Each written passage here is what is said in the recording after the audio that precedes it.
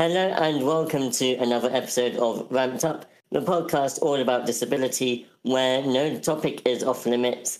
We talk about all things from education to transport to health to everything. My name is Joel Sprouse and my co-host is... I'm Lexi. We are both full-time wheelchair users, and we like to try and interview people with as many different types of disabilities as possible. So we have had a lot of people with physical disabilities, and it's nice every once in a while to talk to someone with a different kind of disability. We have Lexi, who is a friend of mine, and I'll let her introduce herself in just a second. Before, I will say that I know her as Willow, and so if I ever refer to her as Willow, I mean Lexi. It's just me trying to break old habits, okay? So yeah, Lexi, why don't you tell us a bit about yourself? Hi, my name is Lexi Bushnell. I live in Central California on the coast.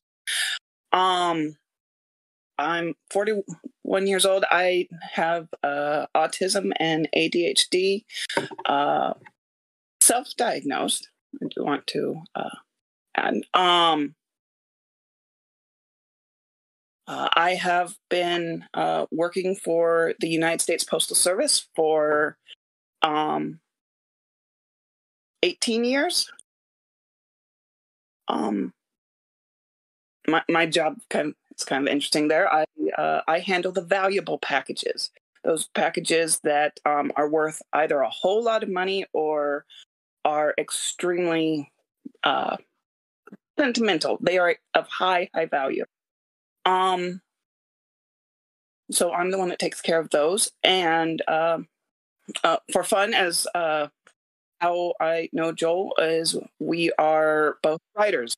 My preference is screenwriting, writing movies and TV series, animated series.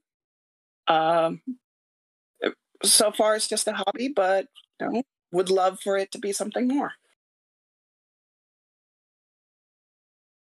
Yeah, it's but so yeah, I do screenwriting part-time. I don't think I've ever really spoken about it on this podcast. It's a relatively new hobby of mine that I've not put a lot of effort into until very recently. But yeah, I've read some of your stuff and they're quite cool. They do often sort of feature disability as well. So there are a couple projects that I'm aware of. Do you want to talk a bit about them? Sure. The one that kind of started it all is called Draglets of Makara, and I do have a couple of animated episodes on YouTube. It is it features a disabled dragon. She is paralyzed. She uses a wheelchair, and she her injury is such that she will never be able to fly. It's basically like a slice of life thing. Her on her day-to-day life and surrounding, and her just being a kid. It's a kid in a wheelchair, but she is just a kid, and she's actually a bit of a bratty kid at times, very much. She's an adrenaline junkie. She just wants to go. She does not think before acts, and she can be, and that goes the same with her words. She can be a bit cruel, not realizing it completely. She's a little kid. That is all what she is, and she also happens to be disabled. So that is, I've been working on that with her story for over 7 years. Just recently, a series featuring a herd of centaurs who live on a farm, and the series is about them helping each other and helping their neighbors and such, and it features 3 characters with disabilities. One is the herder, who is really blind. One of the teenagers, he has a congenital leg difference. And I'm currently writing one right now. A new neighbor that just moved in who has DID, dissociative identity disorder. So that is the kind of stuff that I write. I don't particularly write about the disabilities. I write about what they are doing. So, for example, on the story with the character DID, the story is not about it. Very not. I don't have it. I have listened to people who do, but I do not feel that that's enough authority to actually write something about DID. The story is actually about how they love boats. They just moved from the coast into a landlocked area, and so now they are starting up a riverboat business, more or less. That, and they also have DID with that. So that is the kind of stuff that I. Cool. The Draglets of Makara we will link down in the description below. So while you were telling us about your various projects, you said that you're writing characters who happen to be disabled. A lot of people would say, what does that mean? As opposed to like, you're writing disabled characters. Explain what you mean a bit by that. They are right. Yes, I am writing disabled characters. Their disabilities play a major role in their lives, and their lives play a major role in their story. But the story itself is not about their disability. It is about their just day-to-day lives, interactions with people. And there is always a stark contrast between how family sees them. In families, it's just a normal day. They don't acknowledge anything. More in public or dealing with strangers, that's where it becomes a much kind of bigger issue, or it comes to head. So it's just normal life. It's just them living their normal life. However, whatever they see as normal. Yeah, and I think that's an important distinction to make, that while your characters, quote unquote, happen to be disabled, they are disabled, and that you see that lived experience. A lot of media doesn't show that. And we also run a disability writing workshop where we help writers to, sort of write characters who are disabled. And something that you really focus on is making sure that the character is a person, and that's something you really focus on. Whereas I tend to focus on sort of, is a disability representation accurate? We have different ways of doing it, but ultimately we want to make sure that it is, it's good representation, because boy, the media is really bad at representing disability.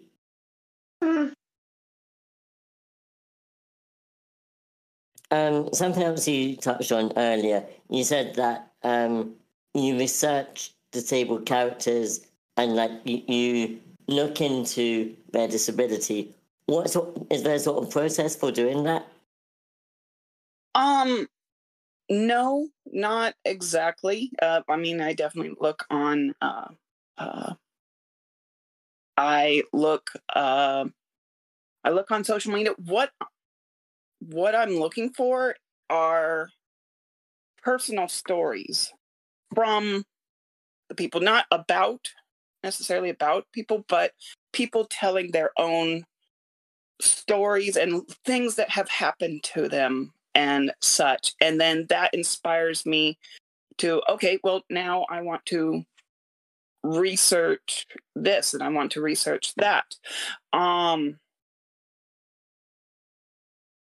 yeah, much of everything I write is inspired by real people. They are not real people. I am not taking here, let me just change the names and throw in someone else's experience and this character represents that person. No, it's not like that. They are a completely unique character, but I am kind of changing their personal experiences to fit the the the world they live in. I do tend to write fantasy worlds. I my characters. I have a world of dragons, a society of dragons. Right now, I'm writing a society of centaurs. They have very human experiences, but it is not a human world. There's a few reasons that I did that. Um, in that it's just fun. It's just fun world building to imagine and dream. What exactly? How would centaurs design their world if they could create their own world? But there is also the fact I don't have the disabilities I'm writing about. I want them represented correctly, accurately, and if I do that in a natural human world, there are nuances I'm going to miss. In a fantasy animated world, things are already a little bit exaggerated, a little bit fantastic. You're already in a state of disbelief. In a human world, also some of the stories can get a lot darker than they are in animated real world issues, especially dealing with children and such. So it is intended as a way to lighten up serious topics. Like I did one, I already completed one episode is about dementia. And that can get really, really dark quickly. But I want to I want to represent the character accurately. I want to represent their disability as well as I possibly can, even though I personally have not experienced it. And so that's also why I want to listen to people who have experienced, use their personal experiences to inspire something fictional. Yeah, it's good, but it's good to use real people's experiences to sort of shape your world, to shape storylines and this sort of thing. Because then it's really accurate, and you don't have to worry about but what if it's not? What if I haven't done it right?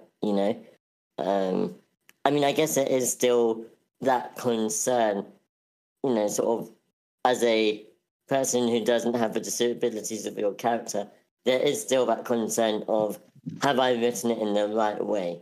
Am I doing this right, sort of thing?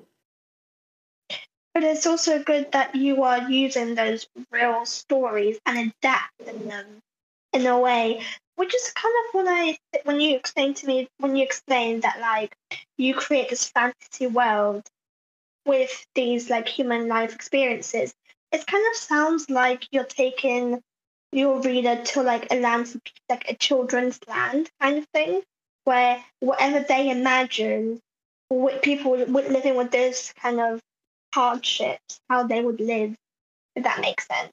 And I think that's quite a good way to look at it, and also quite a fun, light-hearted, but also educational way to kind of educate people. It doesn't have to be people who don't know these disabilities, but also people within the disabled community to learn about other people as well. Thank you. That's kind of my hope. I really want to break a lot of the stereotypes of what we see on TV, because so much of it is wrong. And some of it's mildly wrong, a lot of it is painfully wrong. And one thing, there's certain things that you never see, or you hardly ever see in or disabled people portrayed in media. You hardly ever see them as love interests or being sexually desirable. Being leaders.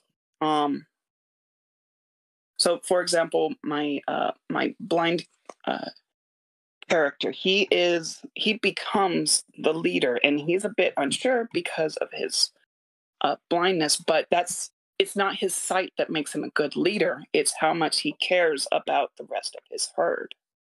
And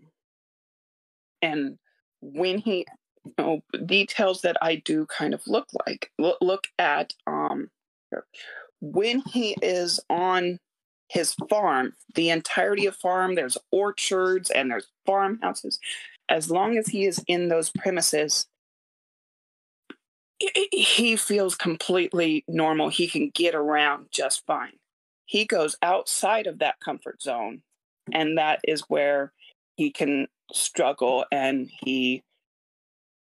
his blindness becomes a bit more of a thing. For him at home, it's not that much of a thing. He takes steps to make sure he doesn't step on the toddler. But he has his ways and his routine. So it is just sprinkling in little details, but the bulk of it is you see the character and you see his empathy while kind of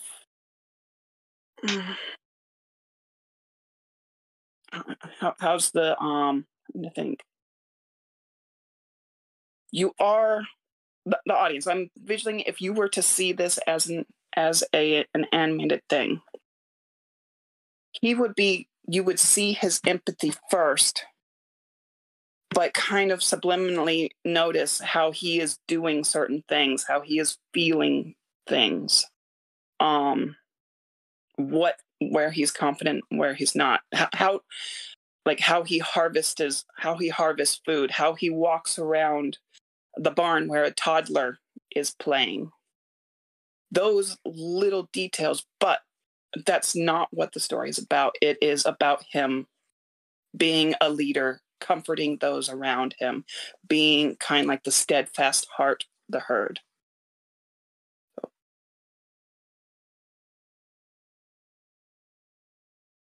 So I feel like this episode will be talking a lot about like the media, because that's something that both me and you are very interested in as screenwriters.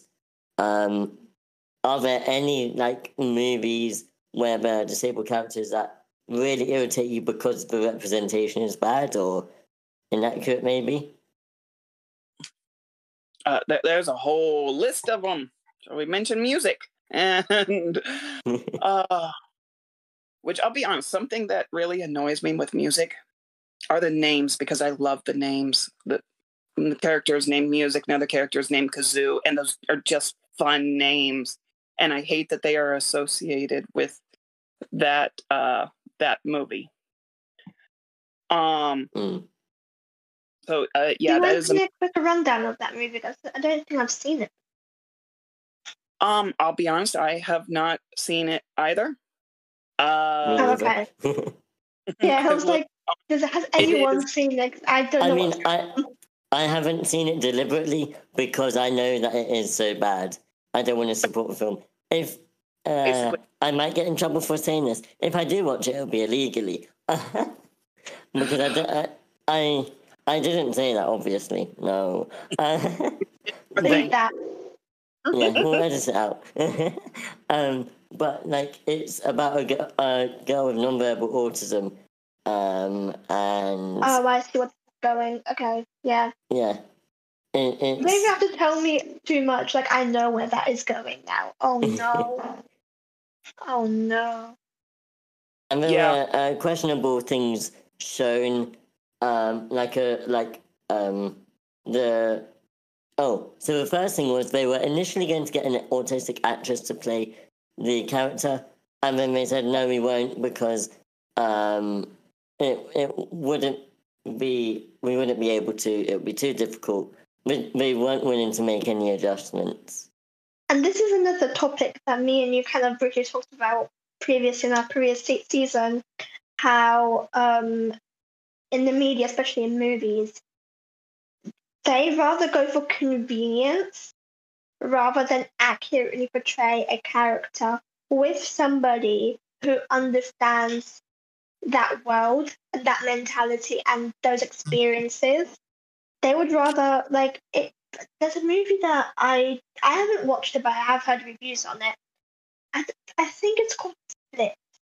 It is about DID. What really caused an uproar about it is that people, well, especially in the DID community, people have said that they portray them as kind of like serial killers.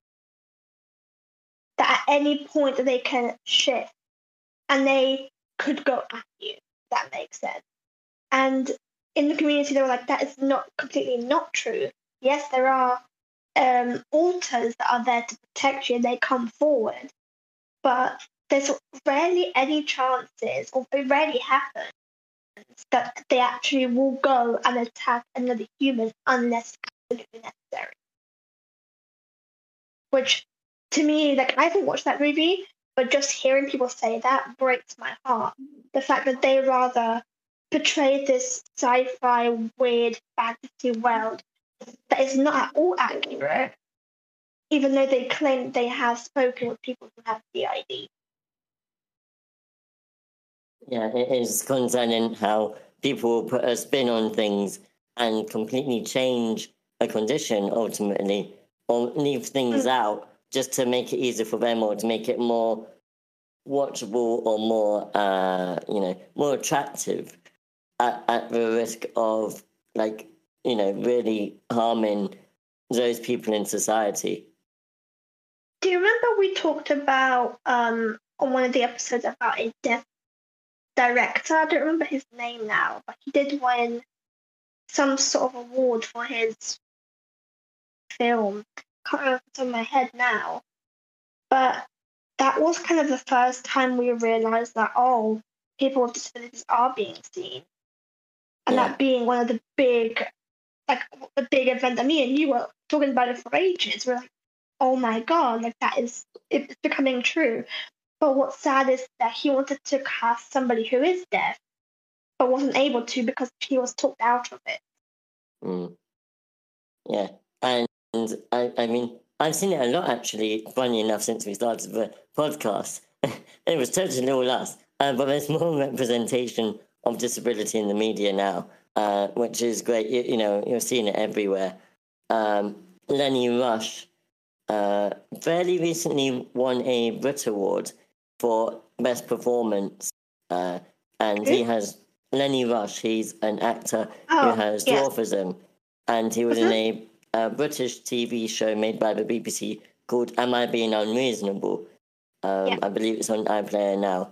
And there's been quite a few recently, like actors and actresses and directors and so on, who have won awards because they are good performers, and it's good that's finally being seen. We're moving out of the mindset that people who are disabled are incapable or they wouldn't make good actors, or, we're moving out of that mindset at last. And, really going, oh, these people are like me. And, we're becoming more equal, which is really great. Something else that totally off topic, but also Barbie has become more diverse. There's dolls with not alopecia. Is it alopecia, the one with the skin pigment disorder? No. Where the pigmentation in the skin changes? There's Ligo. I'm so sorry. Sorry, wrong time. There's one with Barbie who has hearing aids, and there's one in a wheelchair, one that is now recently one with dwarfism. Like, that is so cool. Like, and I wish I had that when I was a kid growing up. Like, why was Barbie in the wheelchair when I was growing up? Yeah, absolutely. And it's great. Like, even though I'm 20, I will look at adverts. I'll see adverts with a wheelchair on. I go, Mum, a wheelchair. You know, Yeah, because it you is so great to see people who are like you. And see people who look like you and see that you are being represented. It's really nice to see. Mm. So I kind of have a question for Lexi. So you said that you do screenwriting, right? But you still do a little bit of, I guess, novel writing as well. Is that true? Yes. I'll be honest, I just go with the flow of whatever I'm feeling in the moment. I really like screenwriting. It is so strict about its rules. Your lines can only be so long. You have to use the minimalist of words. It has to be in present tense. There are so many rules to it. And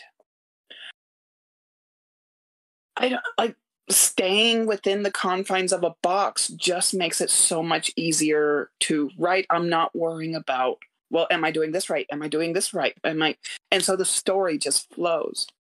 But the honest truth is no one reads screenplays. You can submit screenplays to competitions, such. It is rare, very, very rare that something actually gets made.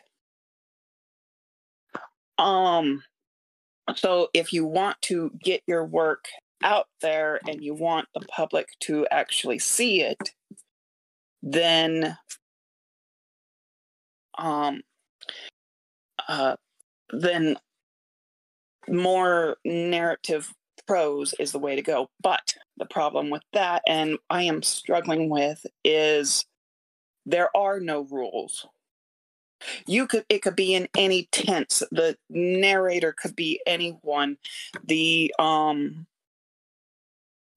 prose can be as long and flowery or as short as you want. There are no rules. And so it's kind of the thing where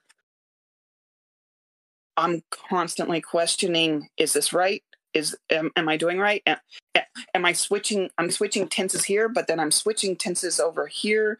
Is this actually past tense, or is this word present tense, or when it's used in this so and so I have been trying to do more of the narrative writing, but it's a lot harder.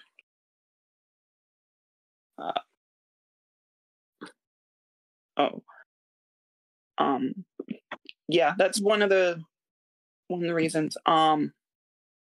So my Draglets of Makara series, I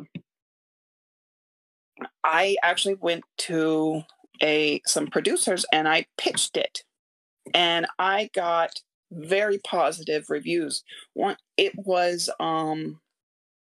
something original. Like the characters, everything they asked was well thought out, but there were several problems. One is I'm not famous. So, if someone else, like, say like how Jerry Seinfeld got the Bee movie made, that if that come from nobody would have made it. But because it was him, he was already a big name. It got made. And the pointless cartoon that I've ever seen, to be honest. I'm sorry, can you repeat that? I said it's kind of a pointless movie I've ever watched, to be very honest. It is. It's just, and so bland. There's like nothing going on. No offense to him, he's a great writer. That's true, and his like works are amazing. But that was one of his like worst ones I've ever seen. That was.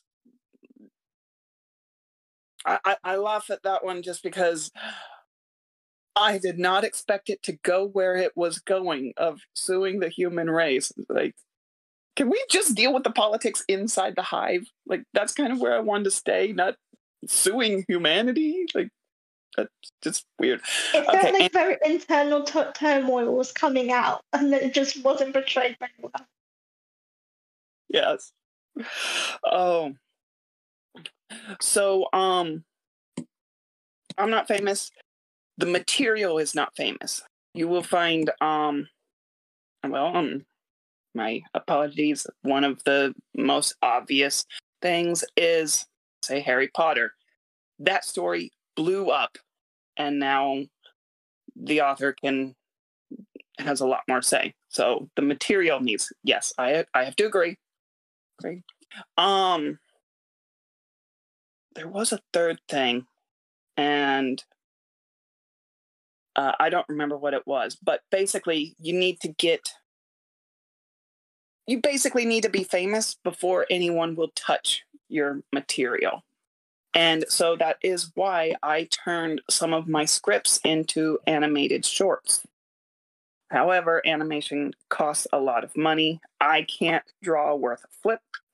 So hiring people, had a great team of people. But for one, the cost, because my job changed, so my income changed, and I couldn't afford it anymore. There were a lot of issues, honestly, with imposter syndrome that really caused a lot of problems for me. But that was the reason of getting my stuff out there so that people can see that I don't know, I guess it was my way of saying to the disabled community, you are seen, you are heard. I want to demonstrate your stories. Yeah. Cool.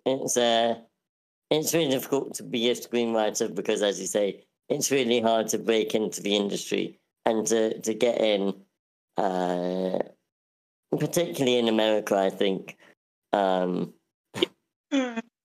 I've not been in the industry in either country, but apparently in the UK it's easier to have more say in your work and stuff like that. Kind of backwards logic when you think about it. Like, they won't touch your work because you're not a household name. But yet, if you haven't had any work done, you can't become said household name. Right. Exactly. It's more about who you know, but you also can't get in to meet people. I think it's a huge power struggle, it seems like to me. It is. It is all of the game, and I think I recall what the third thing was, why mine wouldn't work. Production companies like to go with what works, what are money makers. And that is why we are continuously seeing Star Wars, Marvel, superheroes. It is the same thing over and over and over again because those are guaranteed money makers. Things that go outside of that are new and experimental or such, they tend to be flops, regardless of how good they are. One of my favorite movies is Rise of the Guardians, about Frost. I think that is an awesome, incredible movie, but it underperformed and it was a flop. That is, we're not getting beautiful original movies like that. We're getting, another another sequel, another Disney remake, another Marvel superhero. So that is a huge problem in.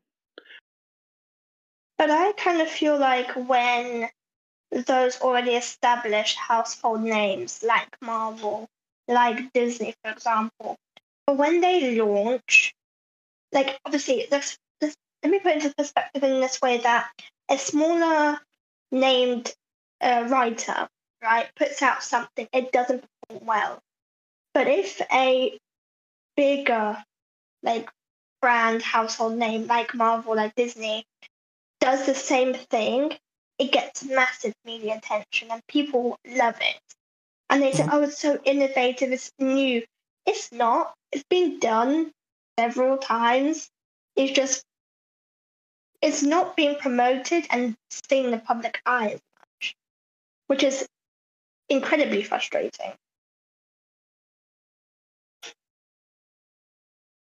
Yes. Yes, it is. And it makes it nearly impossible for new up and coming writers to get into the business. And discouraging, it seems like, as well. It can be. But do you do these like animations and screenwriting for yourself and for the exact audience you're aiming it to, or do you want it to be more worldwide kind of thing, like seen by everyone, not just specific, people? I guess, if that makes sense. Like your motivation. The dream would be seen by everyone,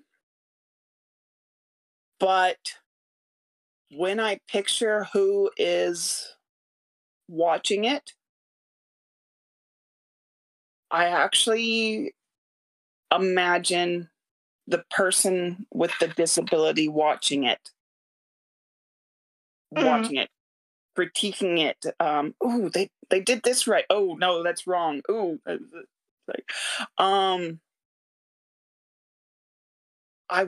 I want to say it is for the masses, but in reality, I think it is more for the disabled community to see themselves. It's more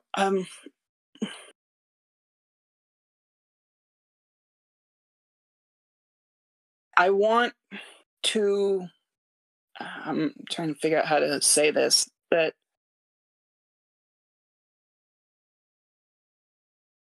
I want the world to see how unique and beautiful people with disabilities can be.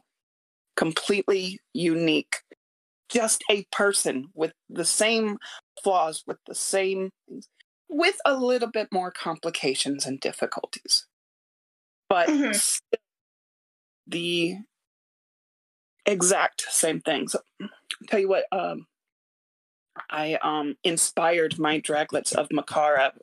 Writing a 10-year-old disabled protagonist is actually inspired by a real story from me. Was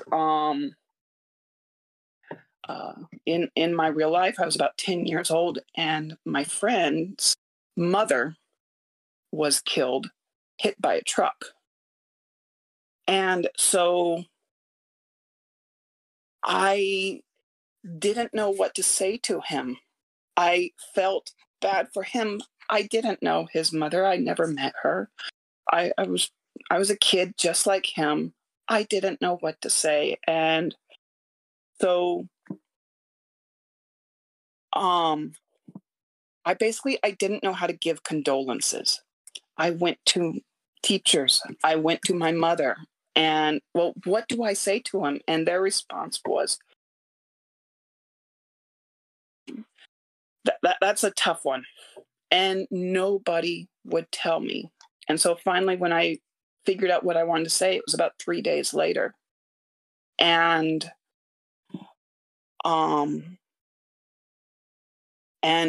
he was gone. He got sent out of state to live with another relative because he didn't have any family, any other family. And it was a major regret that I was his only friend, and I did not say a single word to him after his mother passed before he left. And just because I was scared of what to say. And giving condolences is not something that is ever taught, yet it is something that we all encounter. So that is what inspired Draglets of Makara. How would a kid give condolences? And then, oh, well, yeah. Let's also, she's also disabled. The problem she's dealing with has nothing to do with her disability. It's just daily normal life that we all live with. But she is also a disabled character. So we see, like, we kind of see the person, in this case, the dragon. He's not human. Or we see both just living life, being normal. So that is kind of what inspired it. I forget where I started with that, but It's fine. No, I think it's sorry. No, go ahead. Go, No, Joey. I think it's quite beautiful that you kind of say normal, because through that character's eyes, whatever they're going through with their disability added on is their normal. There is no definition of normal. Like, I remember in school being always asked, "Oh, don't you wish you had a normal life?" I'm like, "Well, what is a normal life? I know nothing than this. This is normal life." So hearing your version of normal makes me so happy on the inside. Honestly, it really does. Oh, thank you for attention. It is. Thank you. That's like the highest praise you could give. That is like good. Yeah, and that's part of it, isn't it? That yeah, I could be able-bodied, but that's not necessarily better.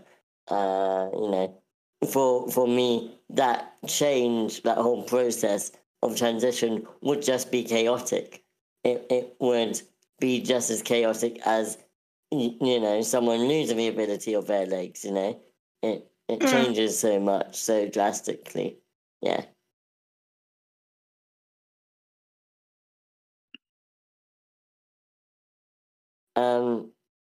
Yeah, I mean, I feel like we've spoken a lot. And it's always nice to talk about disability. I wonder what, because you mentioned that you are self-diagnosed. What's that like? Are there any advantages to, are there any disadvantages to being self-diagnosed or than professionally diagnosed that you see? Or how did you realize that, you know, there's a possibility you're autistic and have ADHD? Okay. Yeah. Sure. So growing up, I always knew that I had issues. I always knew that I was different. I was recently looking through grade school scores and teacher comments, and all of them were glowing. I had excellent academics. And so I'm looking back, were there any signs? And the answer is yes, there were signs, but I didn't know. No one else knew, because no one looks to the smart kid if they're having problems. No one looks to someone who is doing well to see if they're having problems. And they probably would have noticed problems if they had looked at my socialization, not my testing scores and my academics.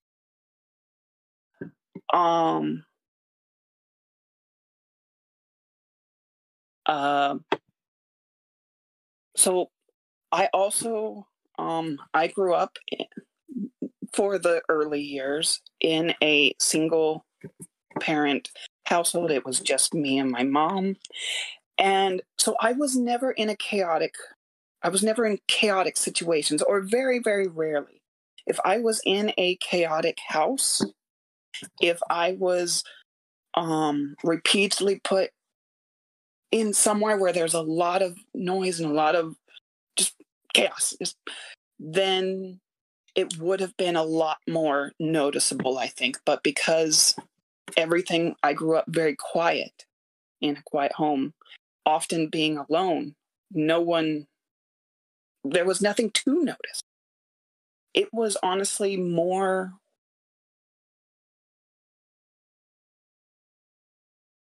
I think throughout growing up, I was more obsessed with, am I doing things right?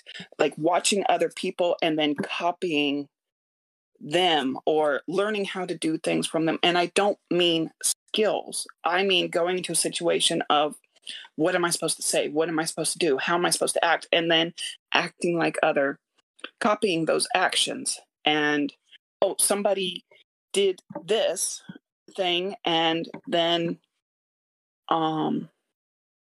so that means it's okay if I do it too.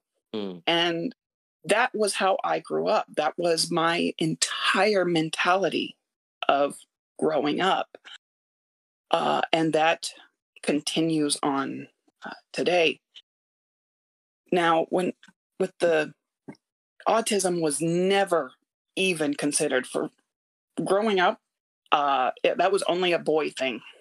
And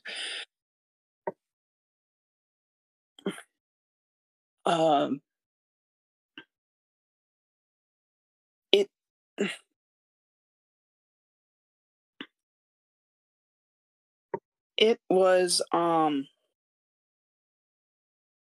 I'm losing my train. It's going into the abyss of forgetfulness. Yeah, so it wasn't on anyone's radar. One thing that I was repeatedly, very often, and still am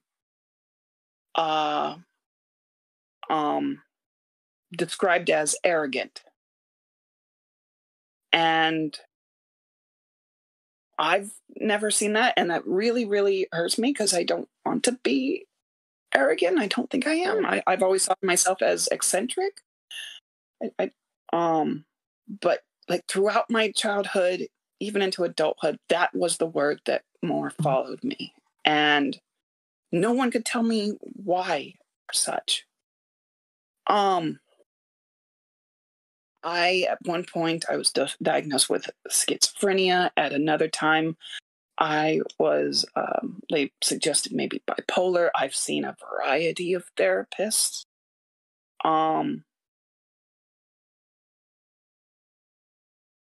It wasn't until I was watching an autistic YouTuber, and he was reacting to an autistic character in a show.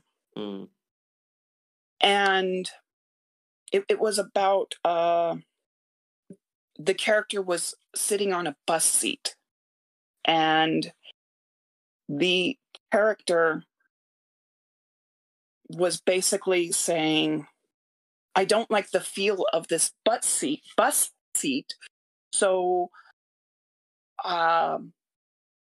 I'm going to sit in this weird, funky way so it doesn't touch me. I don't understand how anyone else can stand the feeling of these bus seats. And the autistic YouTuber was like, no, that's not the way it was. It is. We are fully aware that we are the only ones who are having problems with this.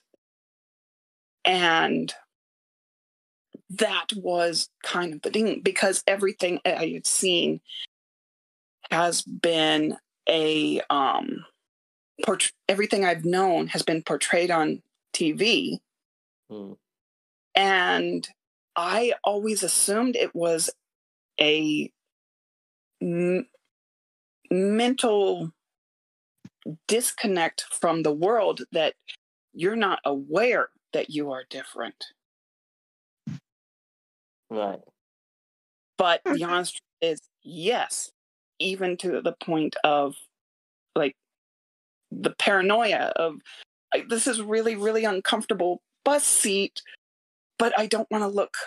I want to hide the fact that I'm not comfortable. I'd rather suffer than appear discomfort. I want to act like it. And that was kind of the epiphany that I got. Right. That the self-awareness, I've always known I was different. And looking back, little things, little itty bitty things, I do recognize, but that was the beginning of the self-diagnosis, and there just the research after that. So media played a big part in the self-diagnosis, and it was actually,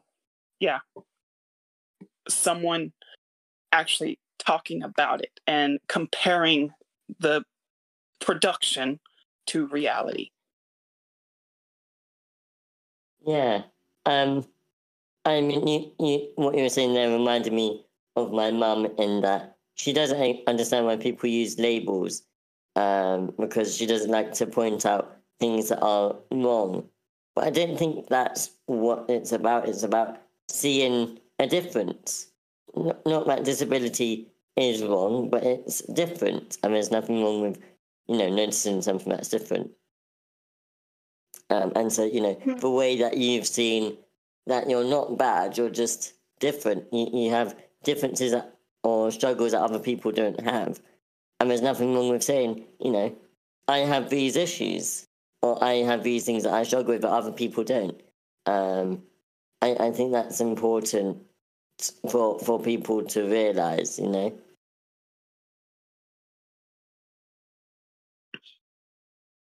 Absolutely agree. I when I realized I believe I have autism, and like it just checked every single box.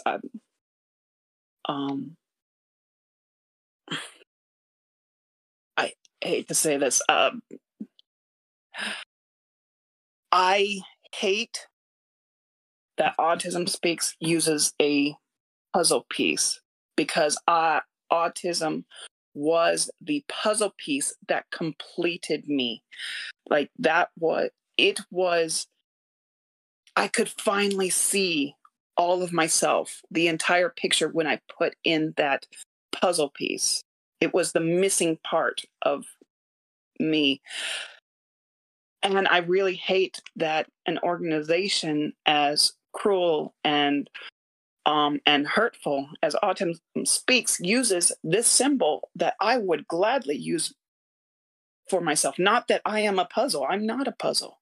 But autism is the final puzzle piece that completes my my identity.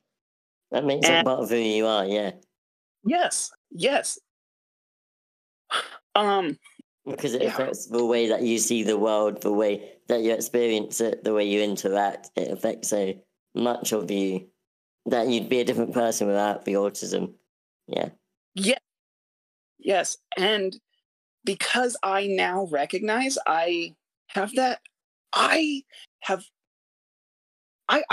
wear it with a badge of honor. I am proud of it. And I now use my autism, things that I've had so many issues with self-hatred and it's more of, I'm telling myself throughout my entire life, ever since I was a kid,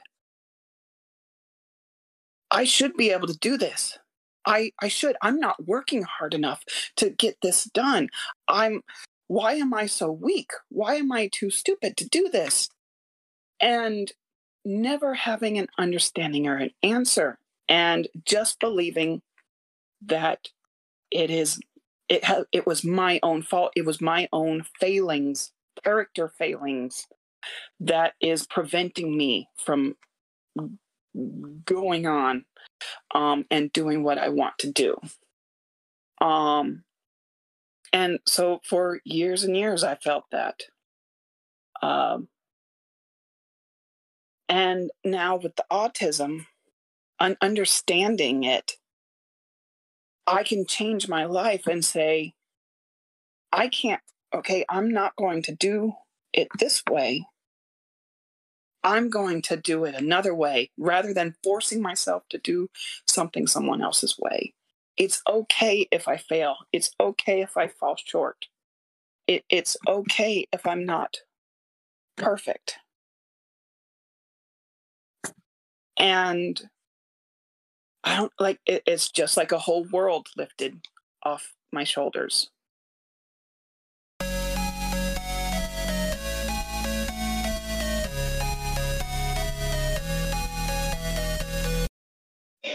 So, as you're self-diagnosed with autism and other things, do you feel like you need that diagnosis, that clarification? For me, no. For other people, kind of yes, especially people who have known me my whole life. It's like there's only a couple people I've even told, because it's kind of the fear of being seen as a hypochondriac, that, oh, you just read about it, so now you have it, kind of Mindset. Yeah. And I have encountered that kind of thing. And strangers are much more willing and open to understanding that. Those who have not seen any issues, those who I'm closest to, are less likely to understand or be understanding. It counters their vision of what I am and who I am. Mm-hmm.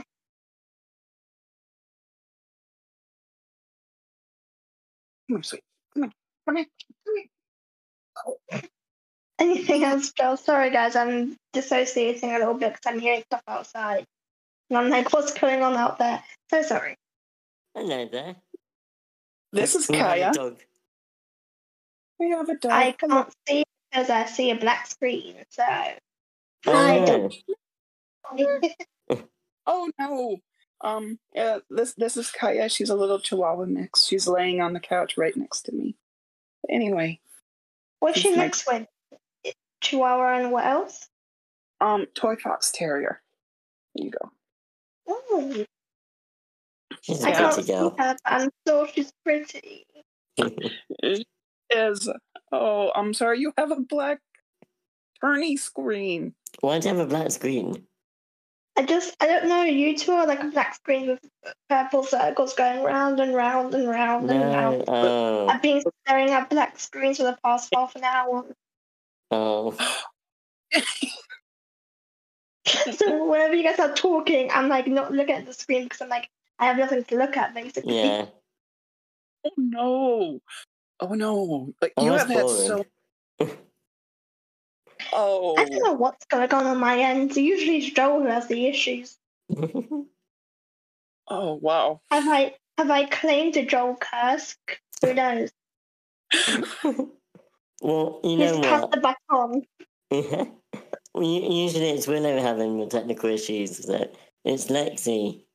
Lexi having the Apparently technical issues. it's apparently my turn today, Yeah. so yay me. Oh dear. Yeah, cool. Oh, that's rough. That is rough. Thank you. Thank you for actually caring. Okay.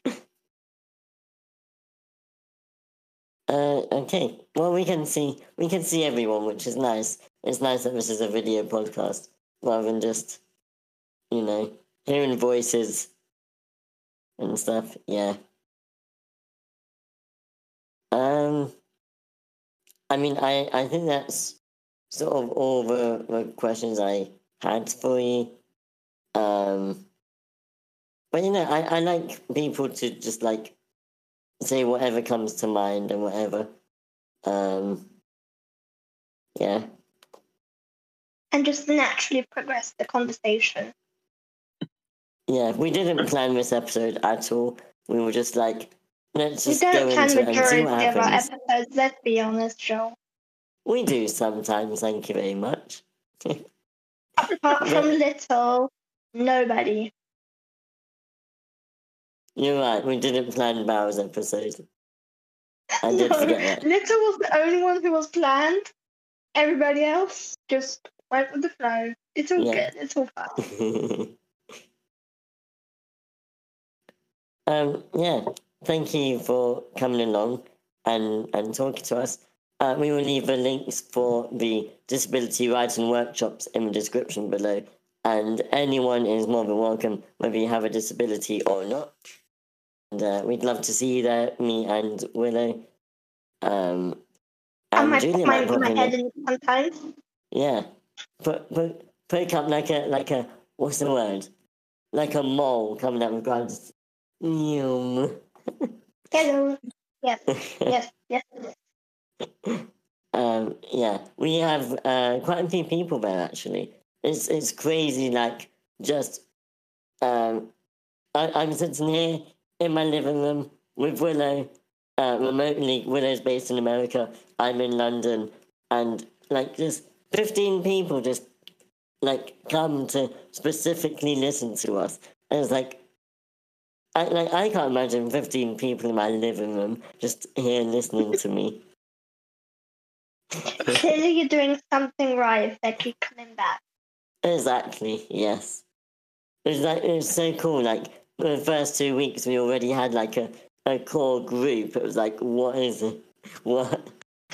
And it's such a niche topic about disability, and yet so many people want to come and hear us. It's really cool. And what's important is in that workshop, not only other disabled people, but non-disabled people as well. Which is amazing. Yeah, exactly. Yeah, so it is it was kind of first discussed as kind of one of the important things of writing any kind of someone different than you is sensitivity reading and discussion and such. And so that's kind of where it starts. So yes, we absolutely welcome able-bodied people, no matter who you are, if you are writing a disabled character, to come in. But it is actually more than that. We absolutely need more disabled writers too. We need disabilities in every aspect of the creation process, and so it doesn't matter, disabled, not disabled, mental, physical. It does not matter. Want to come and talk about your story, whatever. We love all of it. We get into some pretty in-depth discussions, and some of it can be quite both cathartic and learn so much. Just especially the more different disabilities represented or different people who come, the more we can all learn about each other. Yeah, I went to one session and automatically I was like, I'm gonna come back next week because it's amazing. It's so good. We have a lot of fun. So. Yeah, lots of people who come and just talk about disability and what it's like, and we did a quote-unquote class about the ID and just sort of told people, you know, this is what's wrong with overrepresentation at the moment. This is what it actually is, and, you know, these sorts of things. If people bring, like, a disability that they want a bit of help researching, they might bring in and sort of tell them what I know, and, like, people might bring a disability I've never heard of, and I go, oh, now I've learned something new, you know? It's really cool. Thank you very much, Lexi, for coming to talk to us. It's been wonderful to talk about disability in media and, like, hear how you're creating disabled characters. And if you want to know more, you can use one of the Discord links in the description below to join our writing workshops. We have one for screenwriting on a server called Script Camp and one for novel writing on a server called Word Camp. You can also find the description for this server in the description below. We are currently trying to work out a new name for it because the name that we have sucks. Or had. I've partially changed it because I didn't want Lexi to see what it was called. So we're looking for a new game, essentially. Yeah. All right, so 3 Discord servers for you to join. Also go and check out Lexi's YouTube channel, Dragonets of Makara. It's a series of shorts about a disabled dragon, and go check that out. And yeah, you can find mine and Julia's social medias also in the description. We'll be back next time for another episode of Ramped Up with me, Joel Sprouse. And me, Julia Chenko. Thank you very much, everyone. Goodbye. Bye. Bye.